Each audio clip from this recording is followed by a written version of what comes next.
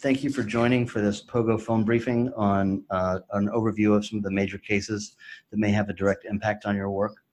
I'm proud to be joined by Michael Stern and Stephen Vladeck, who are both experts in their own right on these issues. While we wait for Mike to join, I think we're going to let Steve start, but first let me give you a few notes about them.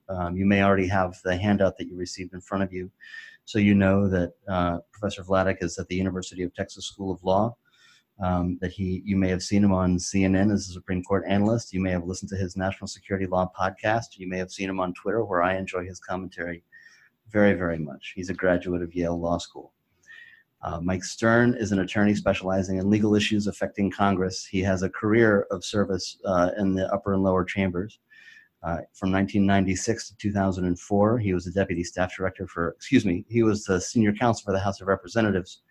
Afterward, he was the deputy staff director for investigations for the Senate Committee on Homeland Security and Governmental Affairs, and later special counsel to the House Permanent Select Committee on Intelligence. We're very fortunate to have the two of them here. Do we have Mike on the line with us now? Okay. Well, Steve, maybe you can begin for us with an overview of some of the cases that you're looking at. Sure. Thanks so much, Justin, for organizing this. Thanks to all of you for taking the time. Let me apologize a bit in advance. I'm suffering from a bout of strep, so hopefully I will be intelligible or at least understandable. Hi, sorry, I'm sorry, Steve. It's Mike Stern. I just want to let you know I'm here. I apologize too. So thanks, Mike. Go ahead. All right. So with the apologies out of the way, we'll apologize for the content later.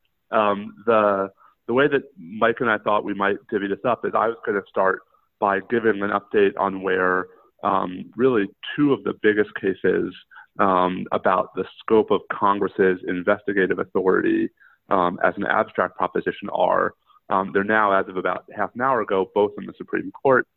Mike's going to then turn to cases that are about more specific assertions of immunity and or privileges against otherwise facially valid subpoenas.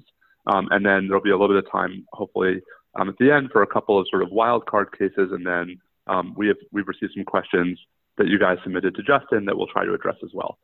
So I think that the two of the three cases that are now before the Supreme Court are, at least from my perspective, probably the biggest in this space insofar as they raise fundamental questions about the scope of Congress's subpoena power. Some of these, may be pretty familiar to you guys, and I apologize if this is pretty basic. But so the Mazars case is probably the first one that is worth talking about. This is a case arising out of a subpoena issued by the House Oversight Committee to Mazars for financial records in Mazars' possession relating to President Trump, both before he was president and while he was president. The House committee basically sought to enforce the subpoena. President Trump then sued Mazars, basically a sort of unconventional but not unheard of third-party suit against the recipient of a subpoena. The district court refused to refused to grant President Trump's request for an injunction against the subpoena. That decision was appealed to the D.C. Circuit back in October, on October 11th to be precise.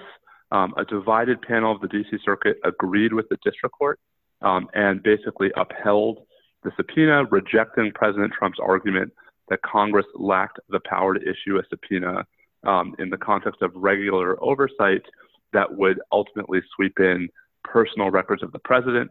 Some of you may well know that the majority opinion by Judge David Tatel was over a pretty sweeping dissent by Judge Naomi Rao, who, it should be said, is President Trump's nominee to take the seat vacated by now Justice Kavanaugh. And Judge Rao's dissent is actually pretty striking in what it argues, basically that Congress cannot issue these kinds of subpoenas outside of the context of a formal impeachment inquiry. Basically, if Congress is seeking information relating to potentially criminal activity by any federal officer who is subject to impeachment, which is just about every federal officer in the executive branch and judicial branch, then Congress's only mechanism is to issue the impeachment after and as part of a formal impeachment inquiry, which Judge Rao said can only come on the far side of a formal inquiry authorizing vote never mind the absence of any constitutional or statutory requirement for such a vote. Anyway, so that was the decision from October. That decision, the President Trump then asked the D.C. Circuit to rehear that decision en banc. On November 13th, the full D.C. Circuit declined to step in and take the case up en banc, this time over 3 dissents. In addition to Judge Rao, Judge Katsas and Judge Henderson also both dissented. So it was 8-3 in denying rehearing en banc.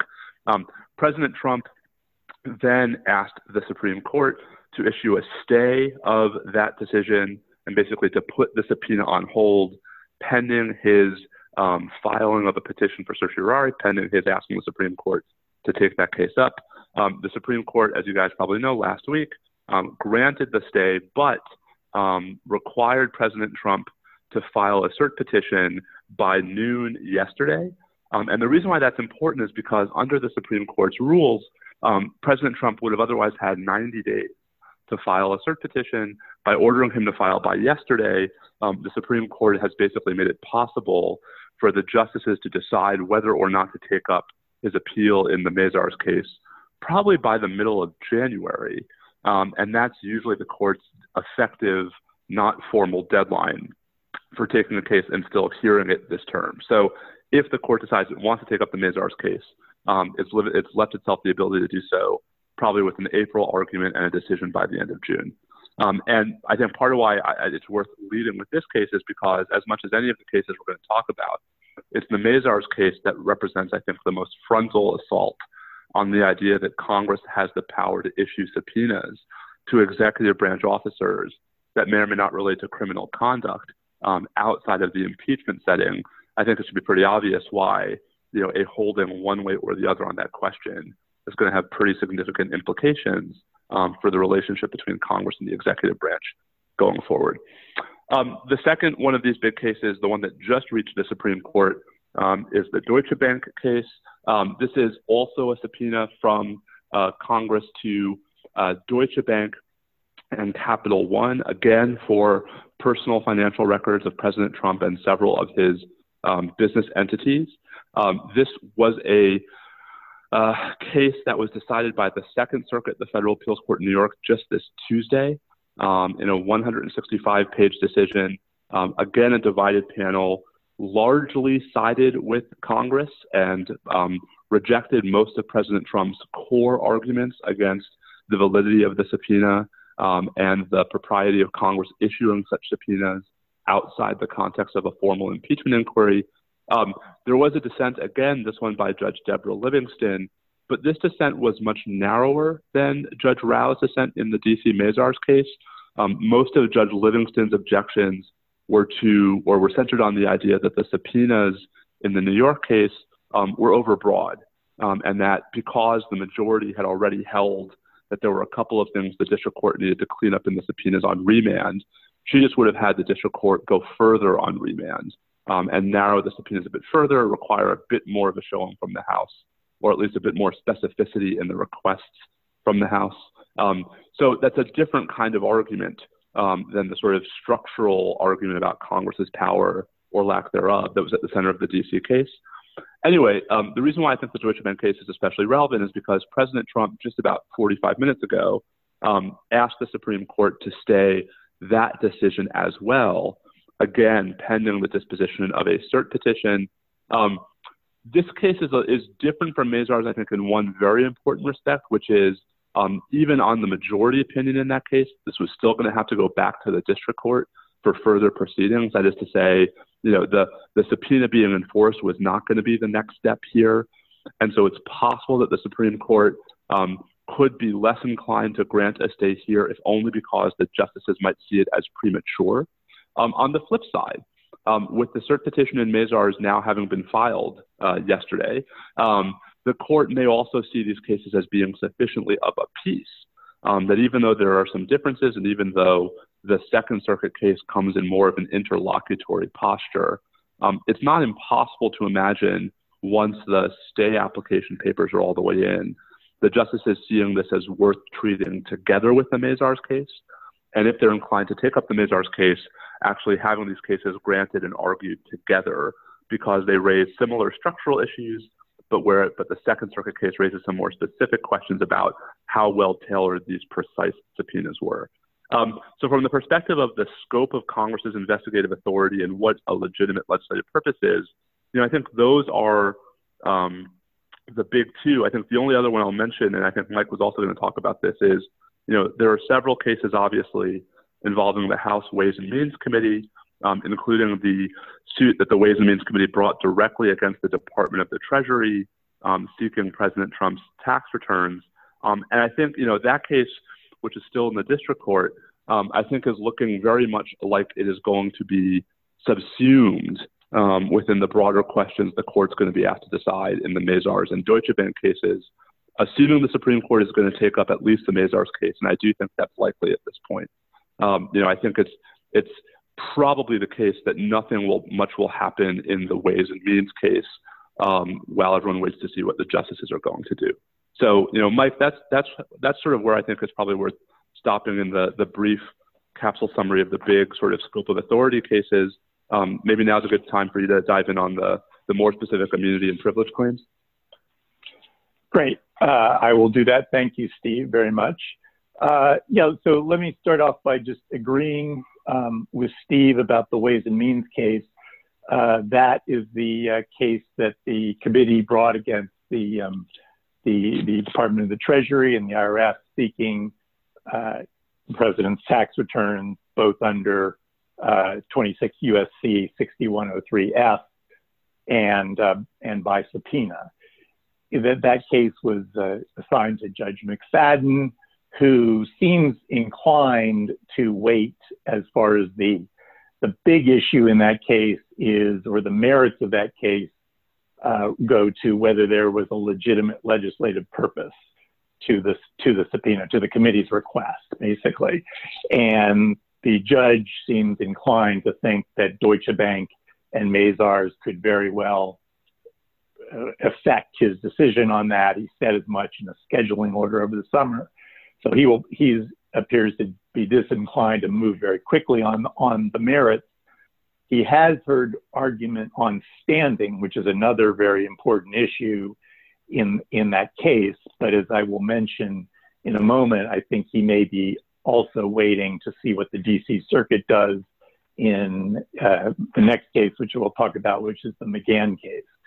So the Committee on the Judiciary has brought suit against the former White House counsel, Don McGahn, who refused to appear before the committee on matters related to the Mueller report based on a longstanding executive branch theory that certain senior White House advisors are absolutely immune from compelled congressional process.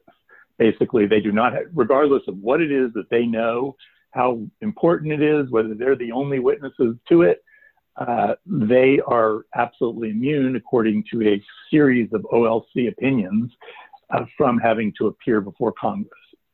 Now, that theory was rejected in the only other case to ever present it, which was in 2007, a ruling by Judge Bates, the district court judge, another district court judge in DC, but the case never reached the appellate stage, or was never decided on the merits by the DC Circuit. So the executive branch has continued to maintain their position, even though it was rejected by the only court to have heard it. Now, the Committee on the Judiciary brought this suit against former White House counsel McGahn. The case was heard by Judge Jackson, another federal judge here in DC, who also rejected it, basically saying in somewhat greater length the exact same things that Judge Bates said 10, 12 years ago. And that case now has been appealed to the DC Circuit, and it has been stayed administratively pending briefing and the oral argument, which is scheduled for January 3rd. Now, the McGahn case, in addition to this absolute immunity issue, which, while I am loath to give any guarantees. I would be very surprised if the DC Circuit rejected the position of Judges Jackson and Bates and agreed with the Justice Department on the merits of this case. But there is also some very serious issues regarding standing and justiciability and whether there's a cause of action, basically. So basically, whether Congress has the right to sue just as a matter of constitutional standing, has the right to sue to get information at all, or has the right to sue the executive branch in particular, is one issue presented. Then there's a question of whether the existing statutory schemes provide for the court to take jurisdiction over that dispute, even if it's constitutionally permissible. Now, that issue, of course, would also be an issue in the Ways and Means case. So Judge McFadden may be waiting to hear also what the DC Circuit says about that. Now, I do believe that the court is acting, moving expeditiously to address this case. So I think we will get a ruling. Like I said, the hearing's on January 3rd. I think we can expect a ruling relatively quickly, but of course there will still be the opportunity for whoever loses to seek review by the Supreme Court. And even if the Committee on the Judiciary wins and gets a final judgment on the merits, the effect of that is only to require McGahn to actually show up. It doesn't mean that he has to answer any particular questions. He still has the ability to assert executive privilege, even under Judge Jackson's ruling. So it could be a long time before that actually produces useful information for the House. It, however, could also have some impact on a couple of other White House officials who have been indicated to be important witnesses in the ongoing impeachment inquiry. One of those is Charles Kupperman, who was the Deputy National Security Advisor. Actually, I'm trying to remember, I guess it was the Intelligence Committee that originally subpoenaed him to come and give a deposition. He then responded by bringing his own suit, basically interpleading the House and the President, and essentially saying, look, I have been instructed by the President not to testify, and the House says that I am required to appear, so I am under these conflicting obligations. I want you, court, to tell me what to do. The lawyers who represent Kupperman also represent John Bolton, who is probably an even more important potential witness. However, the House decided that it did not want to get bogged down in this lawsuit, presumably because of the kind of time constraints we've already talked about. And so they withdrew the subpoena to Kupperman. Somewhat, perhaps to everyone's surprise, Kupperman, however, did not say, okay, thank you very much, I am leaving. He decided to continue his suit. And so far, Judge Leon, to whom the case was assigned, has allowed required the parties to go forward and brief it, even though it would appear on its face to be rather moot, and both the House and the Justice Department, unusually, are in complete agreement on one point, which is that Kupperman really doesn't have a reason to be in court. Nonetheless, Judge Leon seems to be interested in this case, and one cannot completely rule out the possibility that we could get an interesting decision from him. The case is actually to be argued on December 10th, so next week. And even if Judge Leon ultimately decides that he cannot reach the merits of the case, he could still decide some important points. For example, one of the questions presented, or that could be presented, is as to whether Kupperman has standing, is whether the president actually has the right to direct officials, and particularly former officials, not to testify. In other words, do they have some sort of obligation to follow the president's direction, even if they themselves haven't concluded that there's an applicable privilege or immunity involved. And that could be relevant to the standing issue, and that actually would have quite broad implications if the court were to say that actually the president does not have that right. And it could affect other witnesses, for example, like Mr. Bolton. So then the last case that I'm going to discuss really quickly, and then we'll move to some back and forth, is the case of the Judiciary Committee brought seeking access to grand jury materials underlying the Mueller report. That is not a typical civil action. That is simply an application that one makes to the chief judge who supervises the grand jury that was the grand jury that was convened in the Mueller case, and they have moved for getting access to certain materials that would otherwise be protected under Rule 6E. Now, there has been a long-standing practice of Congress being able to get grand jury materials in connection with impeachment inquiries. That happened in the Clinton case. It happened in the Nixon case.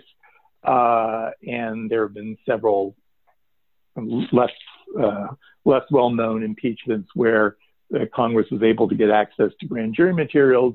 However, the Justice Department, which previously had acknowledged that this was a proper application under Rule 6E, has now taken the position that a impeachment proceeding cannot be considered a judicial proceeding within the meaning of Rule 6E, and therefore that there actually is no way for Congress to get grand jury material for impeachment or for any other purpose, no matter how relevant it is.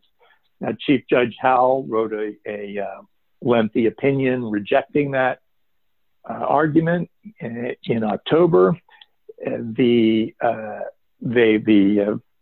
Justice Department has now appealed that ruling to the DC Circuit, and that argument has also been scheduled for January 3rd. And probably if there was one case that is most likely to produce information in a period of time when the House might be able to use it, it's probably that one, because I think the arguments for the House are very strong, and I don't know that the Supreme Court will be interested in reviewing it, even if, as probably the Justice Department would try to take that to the Supreme Court if they lose. But I think there's a reasonable chance that the court would not even take that up. So with that, let me go back to Steve and see if he has any comments he would like to add. Let me see if I can grab the mic here real quickly. Mike, did you want to touch at all on any of the emoluments cases that are coming up? I know that there are some key dates that are coming up in the next week or two. For a couple. Yeah, I can do that. I just didn't want to use up all of the time. Okay, so I'll just very quickly mention that there are 3 separate cases that challenge the president's alleged taking of emoluments in violation of both the domestic and foreign emoluments clauses of the Constitution. 2 of those cases, one case involves private parties that brought suit in New York. One case involves the governments of Maryland and the District of Columbia who brought suit in Maryland. And the third one involves members of Congress who brought suit in DC. 2 of those cases are scheduled to be argued next week, actually. The Congressional case is going to be argued on December 9th before the Fourth Circuit en banc. That case was dismissed for lack of standing, and the Fourth Circuit panel had basically held that there was no standing in that case. The full court is now going to rehear that en banc. And then, I'm sorry, I got that mixed up. The oh, I'm sorry, no, that's right. That is on December 9th. And then on December 12th, no, sorry. Let me try that one more time. Fourth Circuit's going to hear the case I just mentioned, which is the DC and Maryland suit on December 12th. On December 9th, the DC Circuit is going to hear the Congressional case, Blumenthal v. Trump.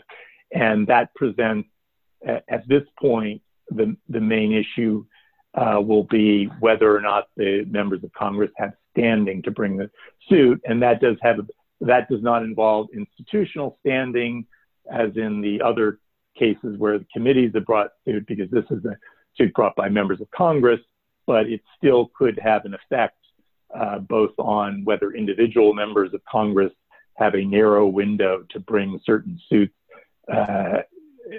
based on their official injuries to their official duties, and also it could bleed over potentially to the broader issues of institutional standing. So that's probably the most immediate effect of that case could have. So let me end there, Justin. That's great. Well, and that's quite a calendar, I guess, we have coming up with hearings in the emoluments cases on December 9th and 12th, and we've got the Kupperman hearings sandwiched in the middle and the 10th, and then we have those back-to-back hearings in early January. So it's, I guess, a lot of action right here around the holidays and right around the impeachment vote itself and the shift to the Senate. I wanted to ask both of you, I'll start with Steve and then go to Mike, the same question. Of the cases that we've gone through here, which do you think pose the most immediate or realistic threat to congressional oversight authorities? Well, I mean, I think hopefully this came through off the top. I really do think the Mazars case is probably the biggest of all of these because, short of a court recognizing the kind of absolute immunity that Don McGahn et al. Have been claiming that Mike talked about, I think, a decision that could potentially limit Congress's power to issue subpoenas as part of its regulatory and oversight function, as opposed to, subsequent to the initiation of a formal impeachment inquiry, I think could be a real setback and obviously a strong sort of fulcrum and inflection point when it comes to, sorting out Congress's power vis-a-vis the executive branch. I think it's not likely that the court's going to end up there, but I think, it's likely enough that it's worth watching. In contrast, for example, to, like the Vance case where, if the worst thing that happens is that the Supreme Court says a local prosecutor can't issue a subpoena for, the president's financial records, I don't think that the sky falls from a separation of powers perspective. So at least to me, Mazars, and then I guess to a lesser degree, the Deutsche Bank case, because again, the arguments there are so much more specific. Mazars is, I think, the big kahuna, and I think the justices are probably going to think the same thing. Mike, what about you? So it's hard to identify one biggest threat. I agree with Steve that if the Supreme Court were to decide Mazars on the grounds that Judge Rao would have them decided, then that would be a huge threat to congressional oversight, because basically her position was that you can't investigate wrongdoing in the executive branch without starting an impeachment proceeding, which that would be an enormous effect on congressional oversight. I doubt that's going to happen, and so if Mazars were decided on some of the even the ground that the president's own lawyers asserted there, which is essentially that the Congress can't. Essentially, the argument of Trump's lawyers in Mazars and in Deutsche Bank is that Congress can't investigate wrongdoing by the president. Rao's dissent actually takes that and says to everybody who has a commission, essentially in the government, would have the same rule, which is, so if the court were to adopt either the Trump's lawyer's position, which is would limit investigations of the president personally, largely to the impeachment context, or the Justice Department's narrower position, which is sort of a clear statement rule to the effect that, you know, if you're going to investigate the president, you've got to have a clear statement by the body that was intended, and a clear delegation of, and an explanation of what the relevance of the information is. You know, I mean, that would be a major effect, but something that could be dealt with. On the other hand, there are a number of other aspects of these cases which are perhaps less prominent, but could have significant effects. So obviously, this is the question of whether Congress has standing at all to enforce its subpoenas. If it were decided that they do not, that would have clear implications for future congressional subpoenas and oversight. If it's decided that the one thing that hasn't actually been contested in the Mazars and Deutsche Bank cases is that third parties can bring suits to enjoin congressional subpoenas as long as they have some sort of undefined interest in the information that's being sought, not necessarily a privilege. I think, as Steve sort of alluded to, it's been understood for many years that if you have a privilege, for example, if your lawyer is being subpoenaed by Congress and you're worried that attorney-client privilege information is going to be turned over, you could sue your lawyer and ask for a declaratory judgment preventing the lawyer from turning that information over. But it's not, the Mazars and Deutsche Bank cases really involve something a lot broader, which is whether there's a legitimate legislative purpose involved. And it's unclear exactly what the connection between that and the third party who's complaining about the information has to be. Obviously, the president has personal information that's being turned over, but he's not claiming that it's privileged. So can anyone who might be embarrassed or discomfited in some way by a congressional investigation now bring these third-party suits? That is an issue. And then one last thing to mention is in the Ways and Means case, the grounds that the Treasury Department gave for not turning over the information was that the reason that the committee gave for needing the information, that is the ostensible legislative purpose, was not the actual purpose for which they wanted the information.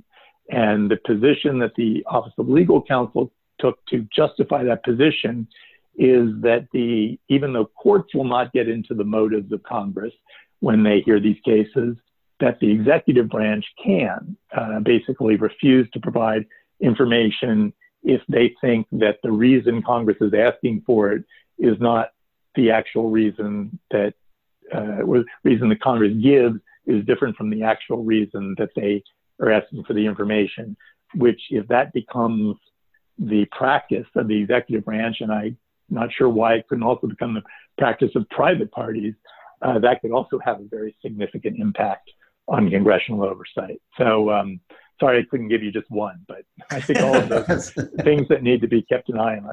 So many to choose from. Well, and I want to get in a quick plug here for both of you guys, folks. Mike has a fantastic blog on just these sorts of issues called Point of Order. You can find online. Steve, on top of all of his other outlets, contributes to the Lawfare blog, and you can find some of his writings there. Steve, I believe, Steve, you had mentioned in passing the Vance case, and I wanted to ask both of you, are there any matters at the state level that you guys are keeping an eye on that could have an impact regarding oversight? Yeah, I mean, I do think, Vance is a microcosm of a sort of a broader question that the Supreme Court has raised but not answered, right? So under Clinton versus Jones, the president can be sued civilly so long as it's about conduct that predated his time in office. But the Supreme Court in Clinton versus Jones famously reserved, I say famous, in my nerd circles, famously reserved whether the same idea would apply in state court. That is to say, whether a sitting president could also be sued for pre-presidential misconduct in state court. The first time Justin that came up was actually not in the Vance case. It was in Summer Zervos' defamation case against President Trump. And that's already produced a pair of decisions from the New York state courts, basically saying that, yes, Clinton versus Jones should extend to state courts, that there's no special reason why state court should be uniquely unable to entertain lawsuits against the sitting president so long as it's within the Clinton versus Jones rubric of, falling outside of conduct the president engaged in while he was president. That case actually is now pending before the New York Court of Appeals, the highest court in New York. But I think it's relevant to the Vance case because, in Vance, you sort of have the intersection of Clinton versus Jones and, U.S. versus Nixon, the Watergate tapes case, because you have a criminal subpoena as opposed to a congressional subpoena, albeit one issued by a local as opposed to federal prosecutor. And I think, the briefing, there is complete in the Supreme Court on whether the court should grant cert. We might know as soon as next Friday, the 13th, if they're going to. It wouldn't shock me if actually the court sits that one out, but it also wouldn't shock me if they grant cert just because, wholly apart from the merits, the justices have historically shown, special procedural solicitude to the president when he's sued personally. And so there are a series of obscure and super sort of weedsy doctrines about appellate jurisdiction and the timing of appeals where the court has basically bent over backwards to accommodate a sitting president in ways that it hasn't other parties, even where the president ultimately loses on the merits. So, I think the state court cases are interesting. It's possible that, we're going to end up this whole conversation in, 8 months or, a year, having cemented the power of state courts to do just the same stuff that federal courts can do vis-a-vis a sitting president.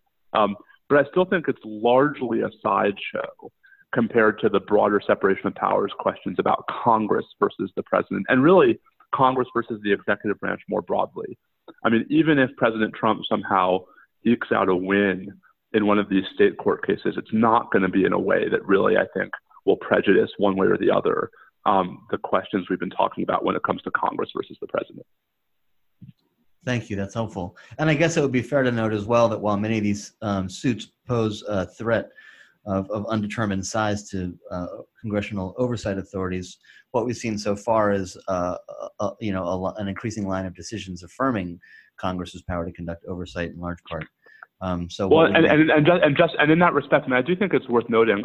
I think actually that one strategic mistake that the president's lawyers have made here is historically, if I can plug a book, there's a fantastic book by my friend and soon-to-be short-term colleague, Josh Chaffetz, called Congress's Constitution, that sort of looks at some of the ways in which Congress has exerted oversight authority and regulatory authority over the executive branch historically. And, I think Josh would be the first to say that historically, disputes between Congress and the executive branch over these kinds of questions tend not to be decided in the courts. They tend to be decided through negotiation and compromise. And the courts are well aware of this. And so there are plenty of judicial decisions where courts have said, we're going to sort of leave it to the parties to figure it out. And I think the president, especially through the letter from White House counsel, Pat Cipollone, saying, we're not going to cooperate at all. We're not going to do anything. We are categorically refusing to even talk to you about compromises when it comes to any of these subpoenas. If nothing else, I actually think that letter, depending upon your perspective, either gave the courts an excuse to be a little bit more aggressive or forced the court's hand to, not just sort of sit back and wait for the political process to resolve these disputes. And I'm not sure in retrospect that was helpful if the goal from the president's perspective was to run out the clock in these cases, because, I think the courts are actually moving a little quicker in these disputes than they have historically. Probably still not quick enough for many, but quicker relatively, I think, at least in part because there's no plausible expectation that there's any avenue for political reconciliation here. And I think the strategy of running out the clock, if that were the strategy, would be unusual given that so many clocks appear to be running out in the middle of an election year, or set to run out in the middle of an election year, potentially with high-profile Supreme Court decisions. That's pretty tough. That's pretty tough to work against. I want to recognize where we are on time. We have a couple minutes. Mike, do you have any last thoughts?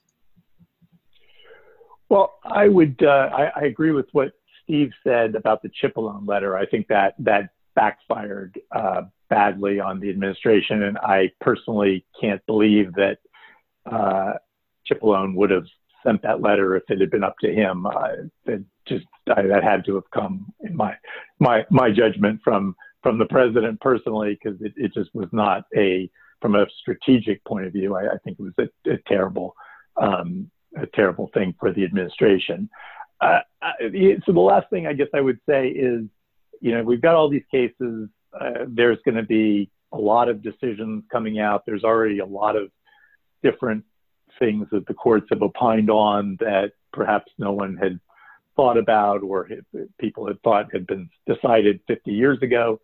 I think there will be a long period after these cases shake out where Congress will be looking at what sort of the landscape, the after nuclear bomb landscape that it's faced with in terms of what its oversight powers and particularly its enforcement powers are, and what needs to be done to sort of beef those up and to prevent a situation like this happening again. Because I don't think, frankly, anyone really would want us to be in this situation as a country where we have this sort of standoff between the branches along sort of just a total front of different information requests. So I think there's going to be a lot of analysis and a lot of thinking that needs to be done in terms of reforms in Congress and maybe in statute going forward. Thank you. A huge thank you to both of you, Mike and Steve, for participating in this and sharing your thoughts and insight. I need to note that Steve is on loan to us for the afternoon from the Constitution Project at POGO. I'm with the Congressional Oversight Initiative at POGO. You can find out more about both of those programs and other offerings at pogo.org. Thank you all who dialed in for this briefing. If you have thoughts, questions, or comments, we love your feedback on these calls. You can email them directly to me at justinrood@pogo.org. That's JUSTINROOD, like door backwards, at pogo.org. Thanks so much, everyone. Have a great weekend.